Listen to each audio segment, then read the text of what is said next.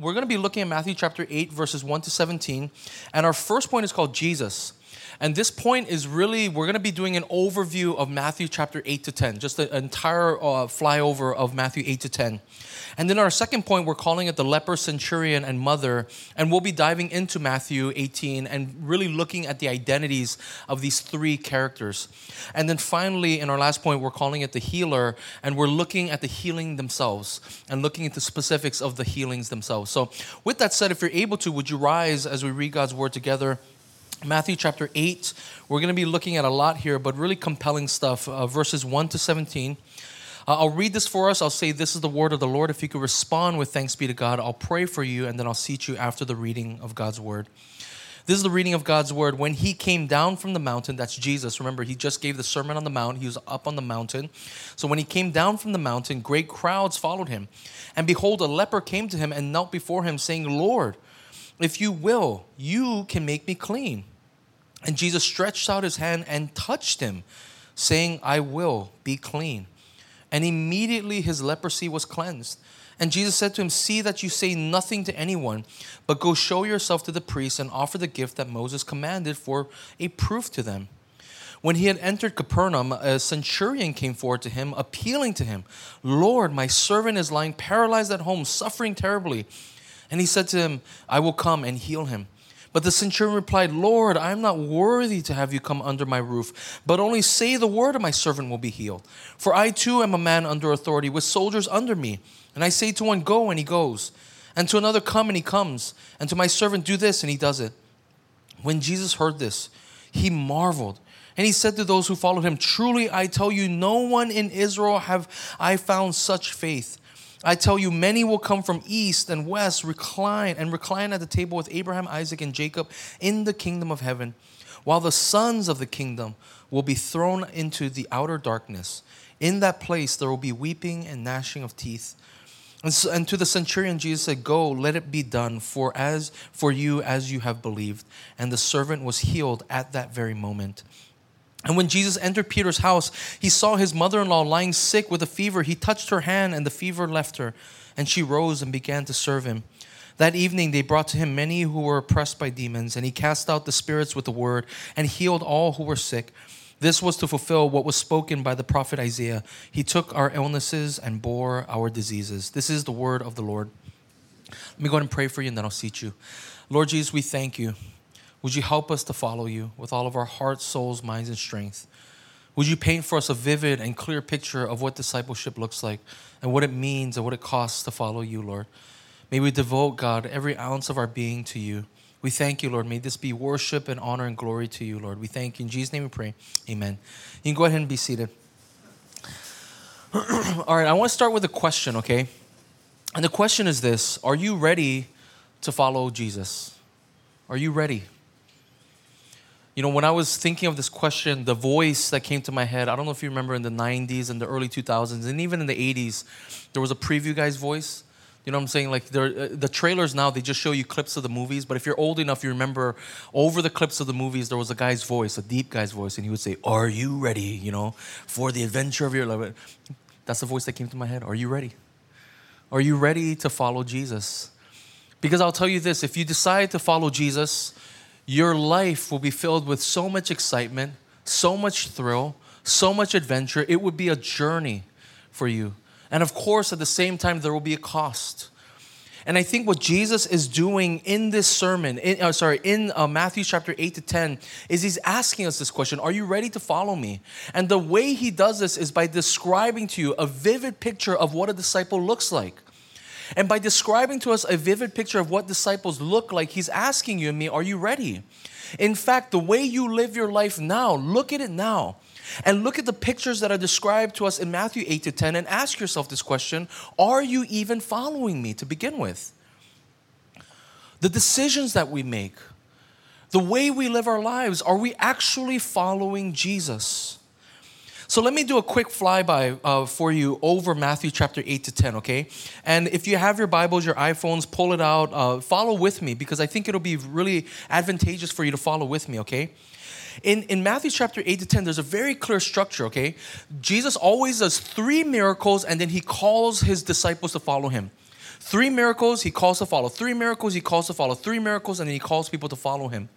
And it's interesting because in the first 3 miracles, he heals a leper, a centurion servant, and then Simon's mother-in-law.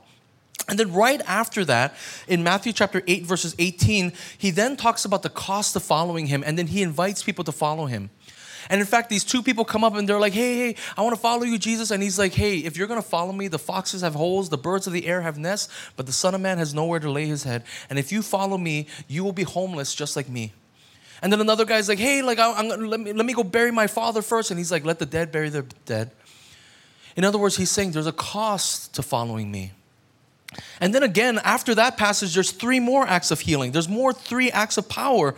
Jesus calms the storm. And look, it gets even heightened, right? The kinds of miracles he does get crazier. He calms a storm. He heals a demon-possessed man, and then he forgives the paralytic's sins, and he heals the paralyzed man. And then right after that, again, another call to discipleship. And he calls Matthew to follow him, the tax collector. And in this section, what he describes is not suffering of a disciple, but the joy of discipleship. He considers it to like a feast and a banquet and to wine and to do these kinds of things. And he says, if you follow me, you will have abundant joy as well. So yes, there is a cost, there is suffering, but there's also joy. And then again, right after that, there are 3 final acts of power. He raises a dead person back to life. He cures a woman of her blood discharge for 12 years. And then finally, he heals a blind and a mute. And then again, right after that, after those 3 acts of power, after those 3 miracles, again, he sends out his disciples. He calls his disciples and he sends them out. And throughout chapter 9, the way chapter 9 ends, he says, if you remember your Bibles, right, he says, the harvest is plentiful, but the workers are few. And then in chapter 10, he sends out his disciples to actually go do ministry, to actually go and to heal people and to share the gospel. And so let me summarize for you now. What Jesus is doing here is, look, there's power and authority, and then he calls his disciples. Power and authority, and then he calls his disciples. Power and authority, and then he calls his disciples. In other words, Jesus is saying, if you want to be my disciple, the first thing you have to do is pair my authority with that discipleship. Authority of Jesus and discipleship go hand in hand. You cannot divorce those 2 things together. In fact, in the Great Commission, in Matthew chapter 28, verses 18, how does he start that time? Right? He tells them, go therefore and make disciples. But right before that, what does he say? He says this in Matthew 28, 18. He says, and Jesus came and said to them, all what? All authority. All power and authority in heaven and on earth has been given to me. And then he says, go therefore and make disciples. Authority and discipleship go hand in hand. Now, why? Why does Jesus pair authority and discipleship together? And I'll give you 2 reasons. And we'll spend a little bit more time on the first reason, but then the second reason is sort of an outflow of the first, okay? The first reason is this: we obey the one with all authority. Jesus is establishing his authority because he says, naturally as human beings, we obey the person with all authority, do we not? At your jobs, your manager, you obey that manager because they have all authority in that workplace. At home, if you have a parent or whatever, you obey that parent because they have all authority, right? If you are the boss or the manager and you have all authority, people obey you. Why? Because you have all authority. And Jesus is saying the same thing. You obey the person with all authority. He's saying, I have all authority. You don't have all authority in heaven and on earth. You don't control the cosmos. You don't control the bodies. You don't control land and sea. You don't control anything. I have all authority, and thus you obey me. And this is really at the centerpiece of Matthew chapter 8, verses 1 to 17 as well.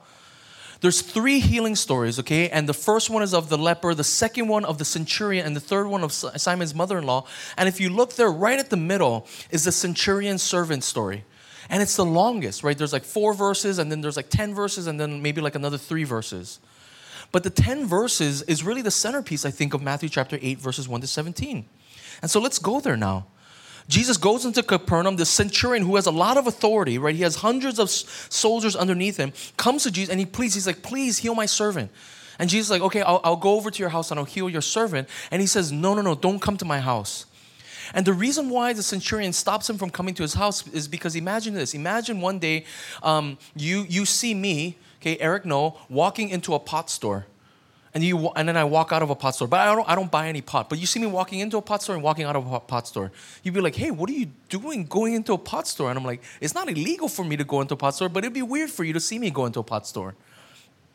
In the same way, it would have been socially awkward for Jesus to go into a Gentile's house because Gentiles and Jews were not to associate with each other. And so the Roman centurion knew this, and he submitted himself under Jesus and said, look, I know how awkward it's going to be for you. I know that you're not allowed to come into my house, so just don't come in. But I know the authority that you have. You have so much authority over the waters and the seas and over the human body that if you just speak the word, my servant will be healed. Look at what he says in verse 9. He says, for I too am a man under authority, with soldiers under me. And I say to one, go, and he goes, and to another, come, and he comes, and to my servant, do this, and he does it. And to this statement, Jesus marvels. You got to understand, Jesus made the cosmos, the sun, the moon, the stars, the universes, the galaxies, and yet he marvels at this man's faith. You know, I went to the, oh my goodness, what is it called? In LA, right by the Hollywood sign, there's a place, the Griffith Observatory, where you can see all the galaxies. And I took my sons there, and my daughter and my wife, and we were walking around and looking at all the galaxies and all the stars. And I was like, wow, this is amazing. You realize Jesus just made that with his words. He doesn't marvel at anything. And he marvels at this man's faith. Something so simple, he marvels at. Why? Imagine with me for a moment, there's a person that comes to our church and they've never been to church. They've never read their Bibles, but they come up and they preach one of the greatest sermons you've ever heard in your life. And they know so much about Jesus. They know so much about the Bible. You'd be like, what is going on? It's the same thing. The centurion should have been the last person to know anything about Jesus. And yet he understands what no one else understands in all of Israel, that Jesus has all authority in heaven and on earth. And this man, this centurion, this Gentile knows his authority. Look, a disciple is someone that is just, it's very simple. It's not complicated, but it is compelling. A disciple is someone who simply says this: Jesus, you have all authority on heaven and on earth. And I will do whatever you say. When you say go, I will go. When you say stand, I will stand. When you say jump, I will jump. When you say sit, I will sit. Whatever you say, I will do. You and I learned this at a very young age. We played a game called Simon Says. Simon says, you go like this, right? Simon says this, and you do it. Simon says this, and you do it, right? Simon says this, and you do it. Follow the instructions. This is what Jesus is saying. This is why Jesus' authority matters so much. And here's the thing, Jesus is just as clear as Simon says. And yet I think the reason why we don't obey Jesus at times is because I think to ourselves, we mix it up in our heads and we say, well, Jesus, you're not as clear. You're not as clear as Simon says. Like Simon says it's super clear, but you're not clear, Jesus. Like, what about my job? What about what city to live in? What about who should I marry? Who should I do? You're not as clear, Jesus, to the specifics of my life. And yet I would argue this, that Jesus is abundantly clear. It's just we make it complicated. You know, let me give you an example. And I don't mean to guilt trip you over this example, but, you know, I throw myself in here too. But we did a whole series on the Sabbath. We did 6 weeks on the Sabbath. And I think if I did an okay job at this, I think I did an okay job at presenting to you what the Sabbath is and why the Sabbath is a rhythm that God has built into our lives and why the Sabbath is also a command that we should obey today. From Scripture, I think I did an okay job presenting this because it is a part of the 10 Commandments and we obey all the 9 commandments except for the one on Sabbath. And I think today we should obey the Sabbath. And I ended that series by describing this. I said, look, we should set the Sabbath, like save the date for the Sabbath, prioritize that Sabbath. Why? Because it is holy and set apart. That day should be unique, holy, set apart. And what you do is you save the date, right? You make the Sabbath holy, and then you prioritize everything else around it. You know how to do this. You set something as a priority, and then you shape everything else around it. And yet so many of us have not done this. I mean, but this is what God has been asking us, and this is something God has been so clear about. Think about the story of Cain and Abel. It's the second story in all the Bible. Cain and Abel is literally about God asking us to prioritize him first. Right? Cain, what does Cain do? He has this great harvest, and then he gives God the leftovers. And this is us, right? Don't we do this? We're like, okay, like if I have nothing better to do, then I'll go to church. Then I'll Sabbath. If I have nothing, like all my leftovers, right? I'll plan this, I'll plan that, I'll plan that. And then if I have leftover time, then I'll go to church, then I'll Sabbath, then I'll do this thing. And this is what Cain did. Cain literally had all of this harvest, and he was like, I'm going to eat first. I'm going to make sure my family has first. Everything. And then he's like, I'll give you, God, the leftovers. And God was like, I don't like the leftovers because I gave you all of this stuff. I wanted to be the priority. But Abel, what does he do? He gives his firstborn. What does that mean? That means that he has no other sheep. He doesn't have any other little lambs, right? He only has one firstborn, but he's like this. He's like, I'm going to prioritize you, God. I'm going to make sure that you get the offering first. Even if there are no other firstborn, even though if there's no other born, right, to me, I'm going to make sure you get your offering first because I'm going to prioritize you. And I don't know if I'm going to get 10 sheep this year or 15 sheep or 20 sheep. I don't know, but I'm going to make sure you're the priority. You get the first of it. Even in the Sermon on the Mount, what does Jesus say? He says, seek first the kingdom. Make it a priority first and then revolve your whole life around the kingdom. But what do? We give the leftovers. We're like, okay, if I have time, then I'll do it. Look, even in your daily walk with God, right? Even in your quiet times or whatever you want to call it, right? I mean, so many of us, we give God our leftovers. You should prioritize your daily walk with God every single day and then revolve your whole schedule around that. So for me, for example, like I have to get up at 5 a.m. I do because my kids, they go crazy. So I got to get up at 5 a.m. to do my quiet times, which means I have to go to sleep at 10, the latest. And so, but I set that first and then my whole day revolves around this, making this happen. And this is abundantly clear in Scripture, abundantly clear that we should prioritize God first. And yet I get all these questions all the time. They're like, hey, Eric, I read this passage in the Bible that says we should leave everything and follow Jesus. What does that mean? Do I have to leave everything? And I say, I don't know, but I know this. You should prioritize Jesus and then revolve everything else around that priority. And even though it's abundant in Scripture, we still neglect it. We ask all these questions like, should I, do I have to prioritize Sundays? Can I worship on another day? And so we end up worshiping on another day, but then we end up not worshiping on another day. Because we tell ourselves we're going to worship online, but then we never worship online. And so then we end up only coming to service like once a month. And then we look back at the month and we're like, oh man, I only Sabbath once a month. And again, I'm not saying this to belittle you or to guilt you or to say any of these things, but it's just the reality of what happens. We jumble all of these things up in our heads and we end up not actually obeying Christ and His words. And look, here's the audacity that I have, and here's the audacity that all of us have, is we don't prioritize Jesus and yet we expect to grow as disciples. Right? We say this, like we expect to find peace that surpasses all understanding when we've only prayed that one time in that month. We expect to find the strength to forgive when we never spend time with the one who's forgiven us. We expect to find grace to treat our coworkers with grace, and yet we never spend time with the source of all grace. We expect to find joy in the midst of sorrow when we don't spend time with joy Himself. Let me ask you, do you have faith in the authority of Jesus? Do you believe Jesus has all authority? Then do what He says. Do what He says. Look, let me take this a little bit deeper, okay? I think for a lot of us, it's not only that we don't know, we don't want to listen to what Jesus says, but I think for a lot of us too, we don't even read His Word. We don't even know what this thing says sometimes. We may have been Christians our whole life, but we never read the Bible. We've never taken time to actually read through it. Like, can I commend you to read your Bibles? Look, let me put it like this. Look, I know you feel this way because I feel this way. I don't like entitled people. Okay, my kids are entitled, okay? And during the vacation, I was like getting so upset at them because we went to Disneyland. We were like doing all this stuff that was super fun. They got to meet Mickey Mouse and Goofy and Donald Duck. And, even my son got to fist bump Donald Duck and Mickey Mouse. And he got to, see Lightning McQueen, who's his favorite. He got to do all this stuff. And yet in our vacation, they all find some way to complain. It's so hard, right? I want this, I want that, and they're crying. And I would look at them and be, you're so entitled.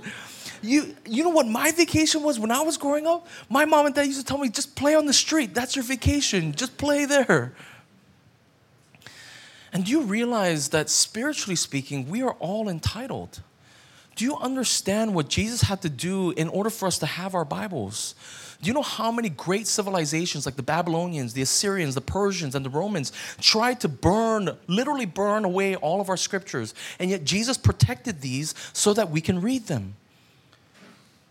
In fact, did you realize this, okay? Like 500 years ago, Within the last 500 years, we've become a very literate society. Most of human history, everyone has been illiterate. They have not been able to read and write, most of the human population. And yet, do you know why most people are literate today? It's because Christians, after the Reformation, do you know what they said? Right, Martin Luther came about, he was like, sola scriptura, only scripture. You guys got to read your Bibles. And so all these Christians were like, well, I don't know how to read. And they were like, well, that's a good point. We got to teach you how to read. And so all of these Christians started building schools. They started building classrooms. And this is why today we have education the way we do. It's because of Christians. Christians said, we've got to teach people how to read so that they can read their Bibles. This is why in the last 500 years, we've made so much technological advancement, because Christians decided to teach other Christians to read so that they could just simply read their Bibles. And yet we saw advancement in mathematics and in logic and in reason and in all sorts of areas because we learned how to read. Do you understand what Jesus Christ has done so that you and I have the ability to read and write? We have now personal Bibles. We have printing presses. We have all these things so that now we have it on our phones and our apps so that we can read it at any moment, at any time. And yet still it builds up dust. It gets deleted off of our phone apps because we haven't opened it in so long. Friends, I want to commend you to read your Bibles. Because I'll tell you this, look, it won't happen overnight, but I'm telling you this, if you read your Bibles, it will change you. You cannot walk away from reading the Bible and not be changed. The things that Jesus says in the Bible are so striking. You know, I was talking to one of my pastor friends, and he said he did this little Bible study at his church, and he said without fail, every single session, they would just give him the book of Genesis. They just went through Genesis 1-3. I said, without fail, every single time, all they would do is they would break out into groups. He would just have people read their Bibles on their own for like 15 minutes. They would make notes on it. They would come back together and they would share it. And he said, that's all they would do. And yet, whenever they would come back together and share, he said, without fail, every single time, somebody would be in tears, weeping over just the scriptures, over what they just read. So feeling like, man, I didn't know this was in our Bibles. I didn't know this was the kind of grace that God had for me. I didn't know this and I didn't know that. And they were starting to realize on their own, through the power of the Holy Spirit, what the scriptures were saying. Look, it is so simple. Let me teach you very quickly, okay? If you've never picked up your Bibles and read it, it's very simple. Start with a prayer. Ask the Holy Spirit, say, Holy Spirit, come. Would you help me to read this the way you want me to read it? Help me to understand your scriptures. And then simply start reading it. Read 1 verse a day. Read 7 verses. I don't care. Read a chapter. Read 2 chapters. Read 7. I don't care. Start somewhere though and just read. Because Jesus has given us His words, and in order for us to obey Him, we have to know His words.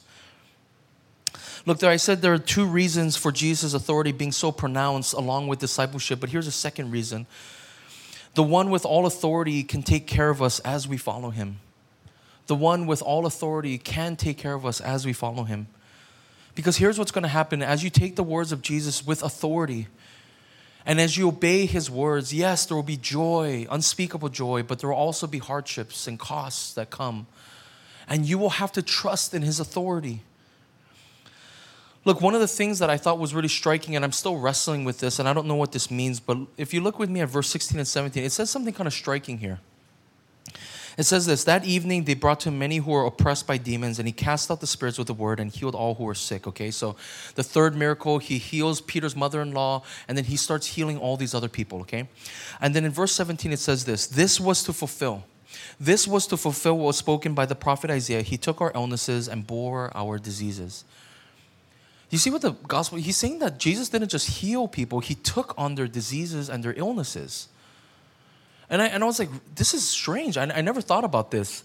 I don't know if you guys have seen the movie Green Mile, but there's Tom Hanks and then there's another character in the story who can literally swallow and eat people's illnesses and diseases. Like it turns all green, right? He grabs them. It's like really scary. He grabs them. He's like, and he like eats their illness. And then he becomes really sick afterwards. He starts throwing up. He starts sweating. And then after a day or two, he kind of gets over it. But he has to literally eat their illness. And I was thinking about this. I don't know if it happened in the same way, but I wonder at times if Jesus, when He healed people, it cost His body something. That as He was healing people, it wasn't just He cast them away, but He literally had to absorb their illness. I mean, think about it like this, right? Do you guys remember the story when he casts out these demons, the legion of demons in this guy's body, but he has to cast them away somewhere? He cast them into these pigs. These demons had to go somewhere. And I wonder where he had to put these demons whenever he cast out the demons. I wonder where he had to put the sickness whenever he cast out the sickness. In fact, in Matthew chapter 9, he heals this woman who has blood discharge for so many years, and it says that he felt the power leaving his body. And I wonder, when Jesus healed people, did he have to take on, and did he feel the weight of those illnesses? And I say this all because it costs. I think it cost something when Jesus healed us. And yet that shows how much Jesus loved us. That it wasn't just our sins that he bore upon his body on the cross, but it was also our sickness, our disease, our illnesses that he bore upon himself. And he took it all for us because he loves us. And this one with all authority on heaven and on earth also loves you. That he would take upon our illnesses and our diseases. He would bear them for us because he loves us. He will take care of you. He will take care of you when you're being generous, when you have a hard time forgiving, when you're being the weaker person. He will take care of you. Do not worry, he says. This leads us to our second point, the leper, the centurion, and the mother. So let's turn our attention now to the actual people here, because I think the actual people will teach us what, as disciples, we should be doing. How can we grow in this discipleship now? Look, Jesus here heals 3 people, and what connects all 3 people is really simple. They are outcasts and outsiders. And in fact, that word outcasts and outsiders, I don't think does justice to what they really were. Like, the only thing I can think of is, imagine if you're sitting at a nice fine dining place where you spent hundreds of dollars on a meal and nice wine and fancy stuff, and you get into a suit and your date gets into a nice dress, right? And all of a sudden this homeless person walks in who's smelly, who has ripped clothes, right? Maybe didn't wash themselves for many, many days, many, many weeks, and they come in and they sit right next to you and you have a meal with them. When Jesus heals these people, it's sort of like that. That's how outsiderish these people were. Because it wasn't just that they were outsiderish, but all of these people could be cast as unclean. Right? The leper was unclean. They were literally cast out of society. Centurion was a Gentile, therefore they were outside of salvation, therefore being unclean people. The woman, right, by secular standards was actually considered unclean. Why? Because they were lesser than men. And yet all 3 of these people come to Jesus and he heals all 3 of them. And again, the centerpiece story is the centurion one. And look at what it says. Look at what Jesus says. He goes and gives this little mini sermon after the centurion's servant marvels him. Look at verse 10, okay? When Jesus heard this, the centurion's faith, right, he marveled and he said to those who followed him, "Truly I tell you, with no one in Israel have I found such faith." And listen to this. I tell you, many come from east and west. What are these? These are outsiders, east and west, and recline at table with Abraham, Isaac, and Jacob in the kingdom of heaven. Verse 12, while the sons of the kingdom, the people inside the kingdom, will be thrown out into the outer darkness. In that place there will be weeping and gnashing of teeth. Do you hear what Jesus is saying here? He's saying that the kingdom of God actually belongs to the outsiders. In other words, let me put it like this. This church, New Life Fellowship, doesn't belong to the people who have been here the longest. This church, New Life Fellowship, doesn't belong to the people who tithe the most. It doesn't belong to the people who have been here the longest, or to the elders, or to the staff, or to myself. Jesus is saying this. New Life Fellowship belongs to people who are not even here right now. It belongs to the people who are gardening their gardens right now. It's to the person who's out there, not even at church. It's to all of those who don't even know Jesus. That's who the church belongs to, because they will be streaming in from east and west and north and south to dine with Abraham, Isaac, and Jacob. The church doesn't belong to us here in this building. It belongs to everyone outside this building. I watched this movie on the way to LA. I recently came back from vacation to LA, and I was on the flight from Seattle to LA, and I watched a movie called Jesus Revolution. And it follows primarily a guy by the name of Greg Laurie, who started all the Harvest Crusades and started these big kinds of revivals, but it kind of tells of his kind of like coming of rise or whatever to how he became a pastor and all that stuff. But he was really mentored by this guy named Chuck Smith, and Chuck Smith started all these Calvary chapels. You may have seen them around.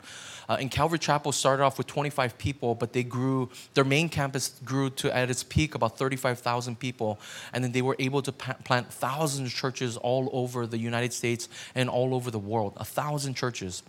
And Chuck Smith started out with this small congregation. In the movie, it's sort of like, dramatized and whatnot, but but Chuck Smith is played by Kelsey Grammer, who is Fraser Crane. You guys know Kelsey Grammer? But he plays him, and at the beginning of the movie, Chuck Smith has a small congregation of 25 people. They're all buttoned up in their suit and ties, and they're all like these legalistic kind of Christians who love their hymns and just want to sing, like psalms and things like that. And all of a sudden, he meets this hippie Christian. This hippie Christian comes into his life, and he basically says, look, there are all these lost people out there that you're not ministering to. Why don't you consider all the hippies? Because this was taking place in the 60s when there were all these young hippies running around, shoeless, stinky, addicted to all these different drugs. And basically, Chuck Smith was like, no, like, why would I do that? Like, they're going to ruin the church. They're going to ruin all these things. But slowly, one by one, he begins turning his attention to the hippies. And soon enough, his church starts to fill up with like these shoeless people. You got to mind you, all of these people were like in their suit and ties and their nice dresses, their Sunday best. And then all of a sudden you see these hippies shoeless in the church sitting on the floor, singing Kumbaya, and like, they're all stinky, and some of them have been just released from prison. Some of them were addicted to drugs and they found Jesus, right? And they're all filling up his church now. And there's a moment in the movie, it's a dramatized scene, but the church people, the insiders, right, the ones who are legalistic with their suits on, they come to him and they're like, we don't like the way you're doing church. We don't like the way all of this is going down. Why are you like appealing to the hippies and to these young people? Like, what about us? And Kelsey Grammer's character, Chuck Smith, looks at them and he says, look, I want to minister to everybody. I want to minister to you, to the hippies, to everyone. And he's like, but if you don't like that, then I don't know what to do. And so those guys storm out in the middle of a service. They storm out and all of them leave. But yet after they leave, the church starts to grow and grow and grow. And it's filled with all of these people who probably shouldn't know Jesus, but end up coming to know his love. And so they end up baptizing people at beaches, and they start opening up the church. They start doing rock and roll music, and the church is filled. You see, the Gospel of Matthew was actually written to a Jewish audience. It's one of the most Jewish of all the Gospels. And what Matthew is trying to do is he's trying to tell his Jewish audience, look, do you understand that salvation doesn't belong to you alone? It's going to belong to all these people who are not yet even here. They're going to come in from the east and from the west, and they're going to stream in. The church belongs to the outsiders. And this, look, friends, if you want to grow in your discipleship, if you want to follow after Jesus, you have to get this into your head. We have to be concerned about people who are not yet here. In fact, I think this is one of the pieces of discipleship that we miss. A lot of times when we think about discipleship, it's read your Bible and pray, which I believe in. I just told you, read your Bible and pray. But another piece of it is we have to now go out and look and seek and save those who are lost. And I'm telling you, if you turn your attention towards the outsider, you will grow in your discipleship. You will actually grow. You will begin getting really uncomfortable because you have to have uncomfortable conversations with people. You have to talk about Jesus to people that you would never talk about Jesus to. You have to pray for people even when they don't ask you to pray for them. You're going to have to do all sorts of things that are uncomfortable, and you're going to grow in your discipleship. Look, even at the end of Matthew chapter 9, at the very end, look at what Jesus says. Then he said to his disciples, the harvest is plentiful, but the laborers are few. The harvest is, but there's so many people who don't know me. But the laborers are so few of them. Why? I don't know. He says, pray. He says, therefore pray earnestly to the Lord of the harvest to send out laborers into his harvest.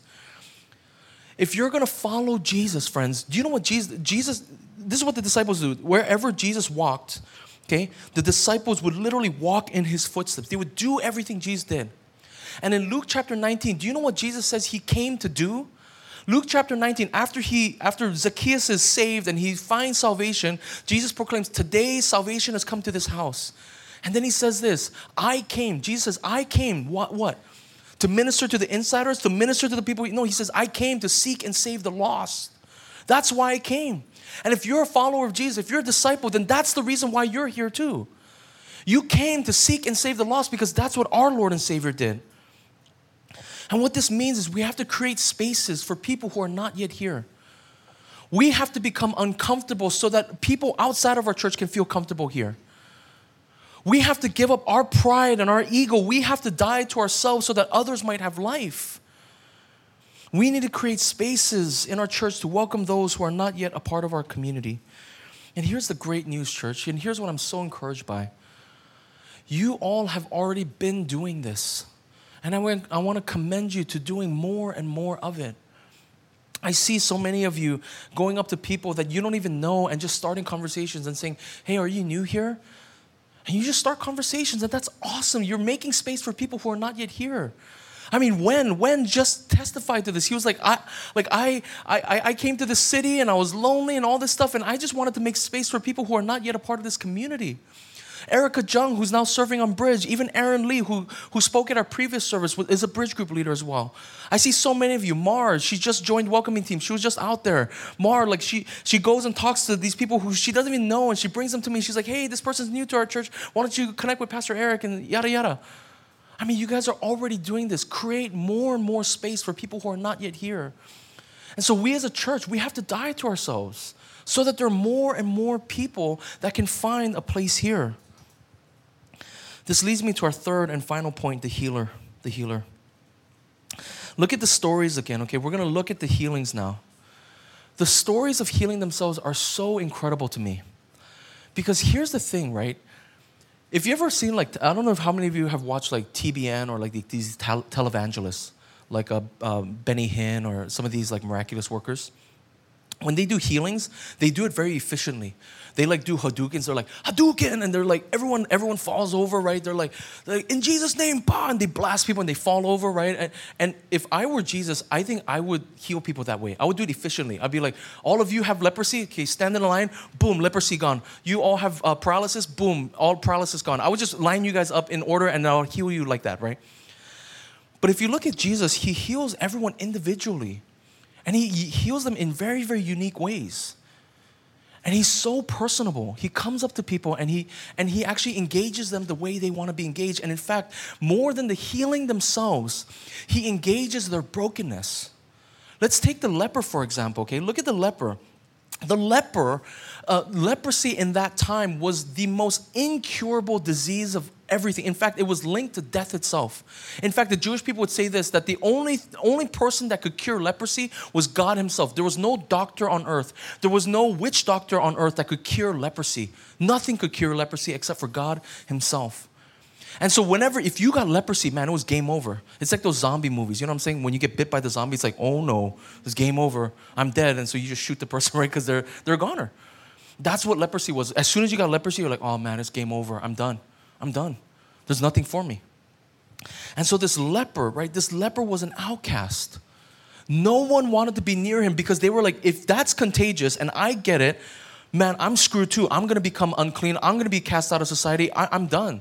And so this leper had to stay as far away as humanly possible from all civilization. And this leper never felt touch. Think about it. I don't know how many years this leper went on and on, but never felt touch. You know, I remember this pastor giving a sermon once, and he talked about this king. I think it's King Frederick. But he lived a few hundred years ago, but he was kind of sick and twisted in his mind, but he wanted to see what the natural language of human beings would be. And so he decided to not speak. He got all these infants together and he told these nurses, don't speak to the infants at all. Just don't speak to them because I want to see what kind of language they develop. But at the same time, he told them, don't touch them either. Don't carry them, don't nurse them, don't do any of that. Just let them be. And what they found is that if you don't touch babies, they die. They literally die because they're not touched. In fact, when I went back to LA, I met up with one of my friends and his wife, who's an NP, a nurse practitioner, was telling me that she works with these infants who have been abused. And actually, these abused infants have not been carried very much. They have not been cradled and cuddled very much. And so she says anytime she picks up these abused infants to feed them or to change them or to do whatever, she says without fail, they all get super rigid and they get super stiff because they've never been touched, and they develop in all sorts of strange ways because they haven't been touched in the way they should. And I want you to imagine this leper living this way for so long. And Jesus instead, right? Because if I were Jesus and that leper was there, I'd be like, okay, stay there. Don't come close to me. I'm going to heal you, but just stay there. Don't touch me. But Jesus goes up to him and he touches him because this is what the man needed. Even with the Roman centurion, where the Roman centurion needed to see Jesus' authority, and so he speaks. Right? He doesn't go over and touch the servant because that's not what he needed. The Roman centurion needed him to speak life into his servant and to see the authority of Jesus. And even with Simon Peter's mother-in-law, he needed to go into her house, right? He didn't go into the Roman centurion's house, but he goes into Simon Peter's mother-in-law's house and he touches her, a woman. You're not supposed to touch a woman. A Jewish rabbi is not supposed to touch a woman during that time, and yet he touches her as well because this is what she needed. And with each healing, subsequently comes discipleship and following Jesus. Do you realize that this centurion ends up following Jesus? In Matthew 27, it gives us a glimpse of this. In Matthew 27, when Jesus is dying on the cross, the centurion, it says this in verse 54, when the centurion and those who were with him keeping watch over Jesus saw the earthquake and what took place, they were filled with awe and said, truly, this was the Son of God. And I believe it was the same centurion here in Matthew 8. Right, think about the leper. I know it says that Jesus came down with great crowds off of the mountains, but scholars say that there is a break in time between verse 1 and 2 because there is no way that these crowds would want to be around a leper. In fact, at the end of the story, if you see there in verse 4, it says, Jesus said to him, see that you say nothing to anyone. Why would he say that? Because there was no one around. There was no one around when Jesus was actually healing this leper. But you see, how do we have this story of the leper? It's because the leper actually disobeyed Jesus and he started telling everyone about this story, about how he was healed, because he too became a follower of Jesus. And even Simon Peter's mother-in-law, what does she do right after she's healed? She gets up and she starts to serve Jesus. See, if you're in this place and you're broken, maybe you're depressed, or maybe you're anxious, or maybe you're lonely, or maybe there are words that were said to you that scarred you. Maybe you're broken from the church itself. Jesus wants to heal you. Jesus wants to restore you. And in your restoration, he then wants to use your brokenness to minister to other people. Because this is what following Jesus means. It doesn't mean that Jesus wants you to get rid of all your brokenness and then start you on a clean slate. Rather, Jesus wants to use all of your brokenness. He wants to use your very brokenness to heal other people. And so if you're saying, right, oh, Eric, I don't know how to reach out to other people who don't know Jesus. I don't know how to evangelize. I don't know how to serve. I don't know how to minister. I don't know how to be a disciple in that way. Don't worry about it. Jesus is going to use your brokenness to minister to other people. You know, one of my close friends in LA, I met up with him and he was telling me that his pastor at his church asked him recently to serve as a community group leader for fathers and husbands. And his first reaction to his pastor was this. He said, no way. He said, you don't understand. I'm not a good father. I'm not a good husband. And the pastor looked at him and he said, no. That's exactly why we need you. He's saying all the other husbands and fathers are struggling and they don't want to talk to a father and a husband who has everything perfectly set. They want to talk to somebody who's struggling as well and what they're doing in their struggles and in their brokenness. You know, recently I was talking to a college student. This was a few months ago, actually, but I was talking to a college student about his doubts and about all the things that he was worried about. And at the end of that conversation, he was really great. He was really nice. I was never offended by anything he said. But at the end, he said something to me that I'll never forget. He said, Eric, I wish I didn't talk to you. He said, I wish I didn't talk to you because you're so sure of your faith. He said, I want to talk to people who doubt like me. And in that moment, I felt so bad for him. I was like, man, I wish I had more doubts. I wish I had more. I'm like, yeah, I'm pretty sure of my faith, but of course I still doubt, and of course there's still things that I doubt inside. But yeah, of course, for the most part, I feel pretty sold out about this stuff, which is why I'm up here and I'm preaching, you know. But at the same time, I wish that I could have been that for him. But so many of you here have that brokenness. You have that doubt, and you can minister to other people with it. This is why we need every single one of you. Look, even in your brokenness, God will heal other people. And he wants to use all of your brokenness. He wants to heal you and he wants to use you. I mean, look no further. Look, Pastor Clara, she's talked about this so many times, but when she moved to San Francisco, she was all alone and she didn't have all these networks and all these friends, and her heart broke now for people who moved to the city, who are all alone as well. Wen knows he was broken. He said it himself. He was lonely. And now his ministry flows out of his brokenness. And you too, Jesus wants to heal you, but then he wants to use the very brokenness inside of you to minister to other people. And we've got to begin turning our attention to those who are not yet here at this church, friends. Look, friends, on the cross, Jesus Christ became broken for us. He took upon himself the diseases. He took upon himself the illnesses. He took upon our sin, our shame, and our brokenness so that he could heal us. And friends, I hope that at this church and amongst the community, amongst the friendships, and with your relationship with Jesus Christ, I hope and pray that there is healing, abundant healing for you. And even as we close the service, I'm going to pray for healing over you. I want you to be healed inside. I want you to be healed in every aspect of your being. And I want you to experience the very love of Christ because he does love you. He gave himself up on a cross for you, and he desires to be with you, friends. And our hope is that as you're healed, you would turn your attention to those who are broken, those who are outside, those who are downtrodden, and you would turn your attention to them and begin ministering to them in your own brokenness. Amen. Let me pray for you.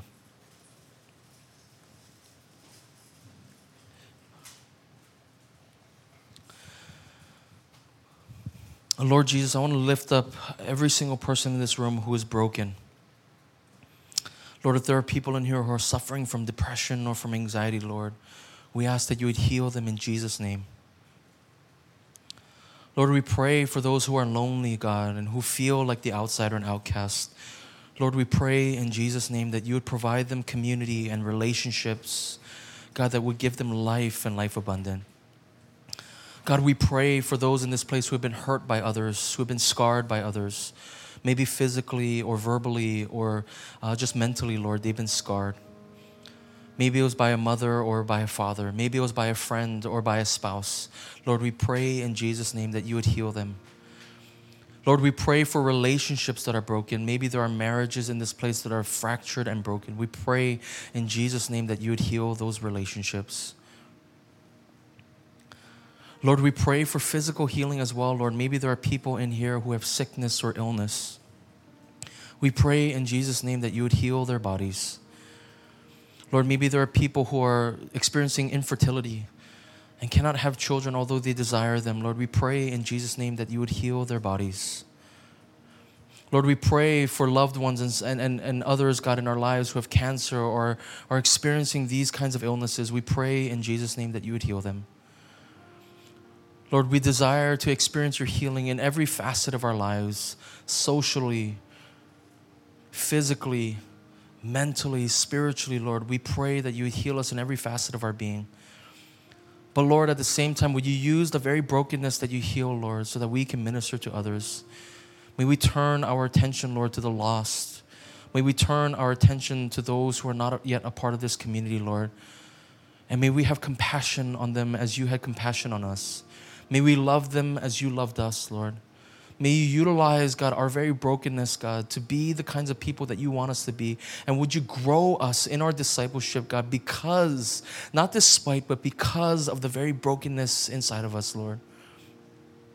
God, we thank you, God, for all that you're doing in us and in the church, Lord. We pray that you continue your healing work, Lord. We pray that you would continue, we pray that we continuously seek after you, and that we'd love you all the days of our lives. Lord, we give this time up to you. In Jesus' name we pray. Amen.